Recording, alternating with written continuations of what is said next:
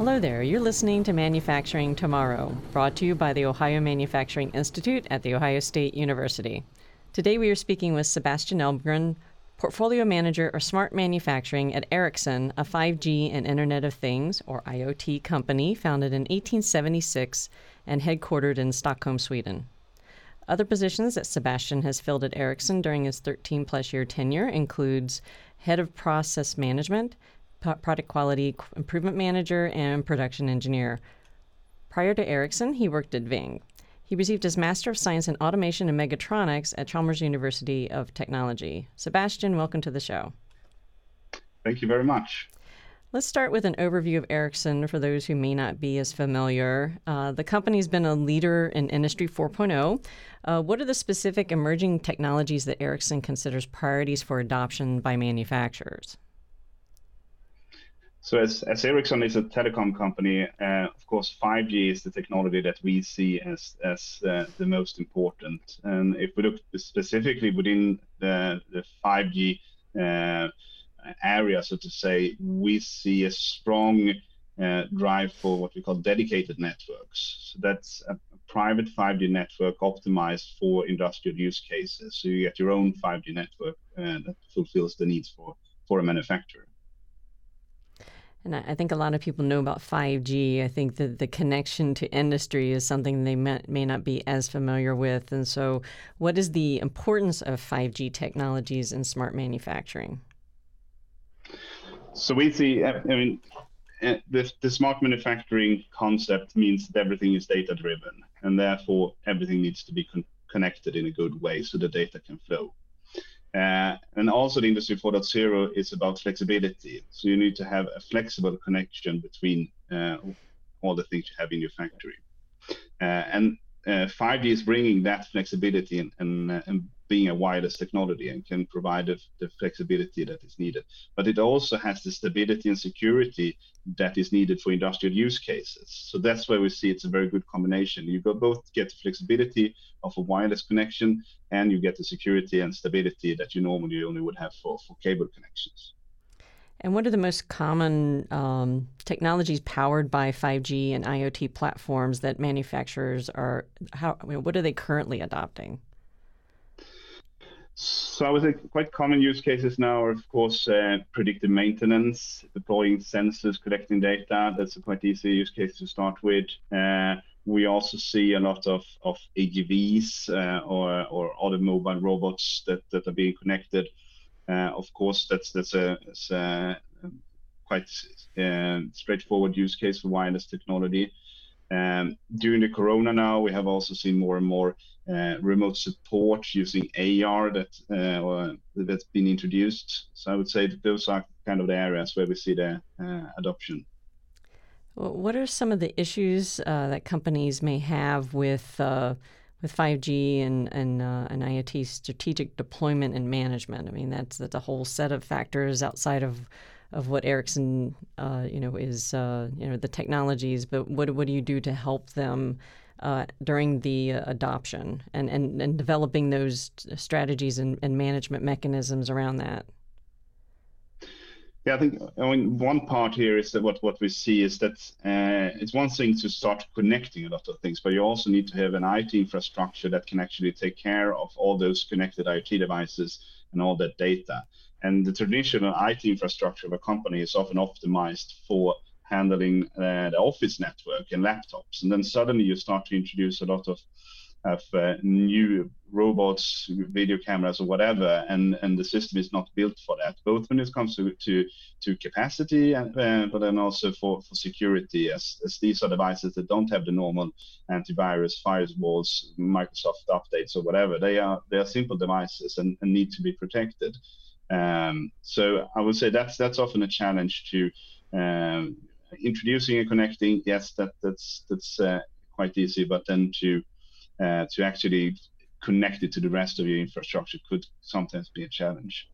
And there we are trying to work with the ecosystem that we are building, with the partners we have, to kind of package the use cases and the solution as easy as possible. So we have worked hard with the network to make it very accessible. This complex technology could be deployed very easily. But now what we're doing is also to take the complete use cases together with our partners and package those so they could be deployed in the same way.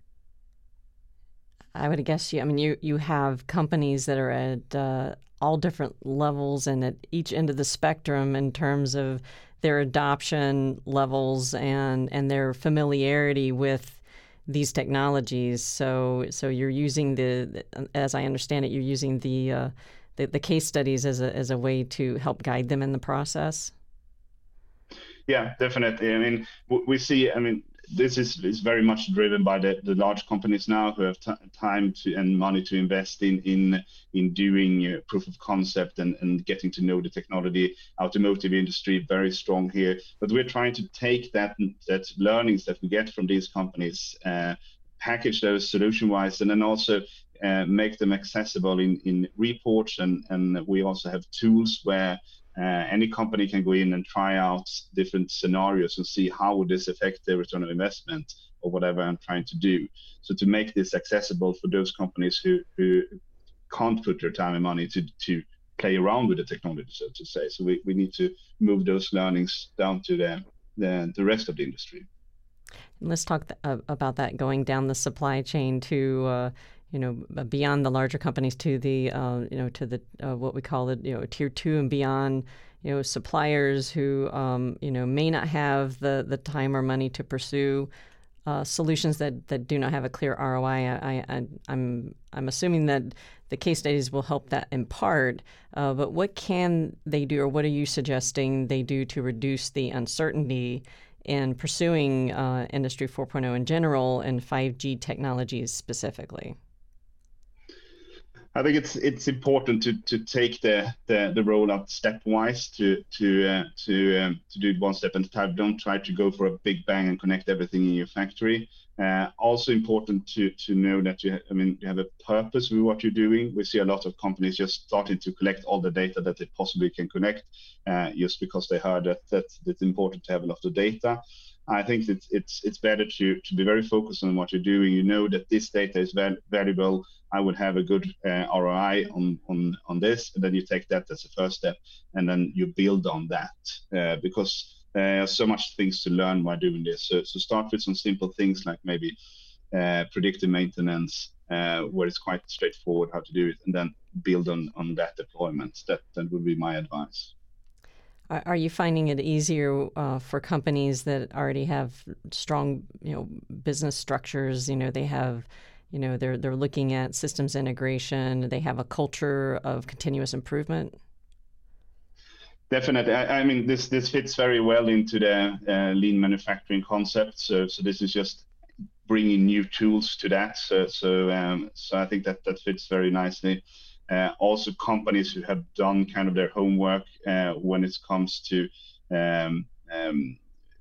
the fragmentation of applications that are using in a factory. You see a lot of companies might have that every single factory have their own solutions and their own homemade software for doing things. And that's quite complex to implement there. If some companies have done their homework, start to rationalize and have the same solution, then it's much easier to add on new technologies. I've seen a few of those. So let's unpack how cellular technology will play is already playing a critical role in solving productivity, supply chain disruptions, and even skills gaps. I'm curious, how can this be used to allow companies to produce more customized solutions for customers? Yeah, so again, it comes to the flexibility. If you have the wireless connectivity enables you to add or remove production equipment in a very simple fashion as volumes go up and down or product mixes changes. I also think that the ability to collect a lot of data, it would be important for this customization, because when you have more and more customized products, the batches become smaller. So you don't have a lot of time to gather data, understanding root cause analysis and stuff like that. You need to collect massive amounts of data in a very short time. Of to avoid any quality issues, to understand what is happening all the time. Traditionally, you were running the same products for years and years, and you had time to debug. Now you have to do that online, working with your digital twin, working in your factory, and have all these sensors. Again, you need a technology that can handle this high density. And then I think there's another thing that we haven't really touched here. And I mean, we're talking about 5G as there's the local connectivity, what's happening inside a factory. But we actually have a global infrastructure outside of the factory, which also is 5G. So we can actually move between those two worlds. And we can talk about use cases where we are connecting not only the factory, but the whole supply chain. And we can connect the whole life cycle of a product. And I think that will be super important, because the customization, it's not only about what you can do in your factory. You also need to make sure that all your suppliers are following this and are connected and can deliver. And you need to have a direct connection to the customer who wants his customized product. And again, I think 5G can be this connectivity. Well, we have experienced a number of supply chain disruptions, whether from the pandemic or even with what happened in the Suez Canal, and you are indicating that this could actually help ameliorate some of those issues. Yeah, definitely, and I mean we see. I mean, the further back you are in the supply chain, the whip effect, so to say. So it's easy when you're close to the customer, but further back it's getting more and more complex. So you need to have a very good connection throughout the whole of the supply chain to make this work. And how do you extend this to helping to solve the skills gap issue? There's definitely that's definitely been a major topic here in the U.S. And so I wanted to see what Ericsson is doing and helping to to at least provide some part in the solution.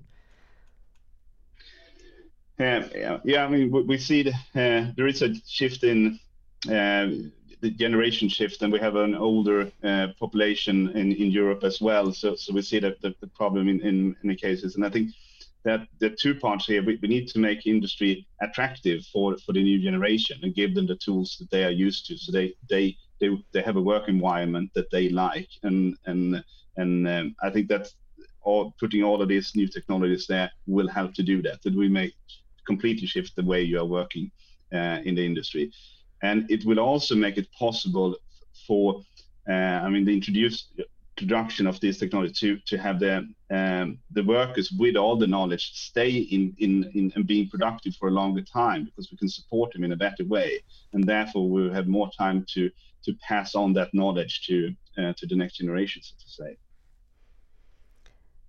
Do you have any favorite case studies on how 5G technologies can transform businesses? I read about the 5G shipyard.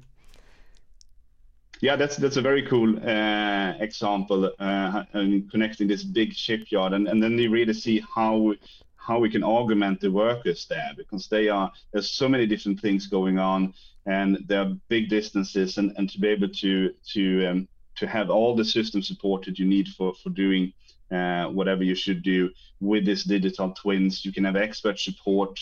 You don't need to stop and wait for somebody to come in there. I think that's a very good example of how you can use this technology when you bring all the pieces together, from the drawing board all the way out to the guy doing the welding.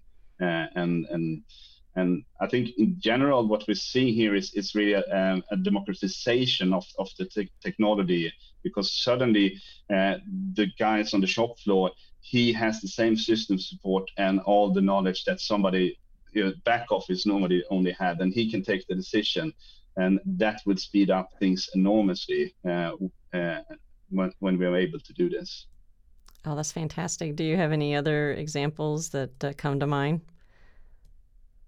I think in general, what we see from the car industry and how that ecosystem is growing, we see the big guys are starting to move, and they are pulling the rest of their ecosystem around them in this direction, both when it comes to equipment suppliers and sub-suppliers of parts, all the way back, I would say, to the steel plants. where we actually see it. So, I mean, that would be a very traditional industry, but there's a lot of engagement there, and I think it's all through this pull from the car industry. So it's very nice to see how that ecosystem is growing and yeah, adopting this new technology. What's next for Ericsson? What are you working on that would be on the horizon?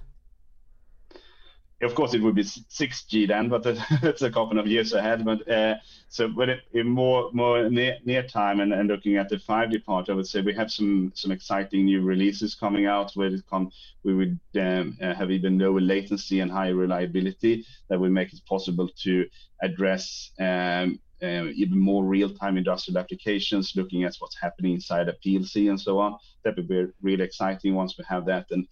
And there are also releases now coming out with precise location, so indoor precise location, which I would think will unlock a lot of exciting use cases in a factory when you can track everything that's moving at very simple and at a low cost. So I mean, nothing is too big to get lost in a factory. So so I think that would be very appreciated.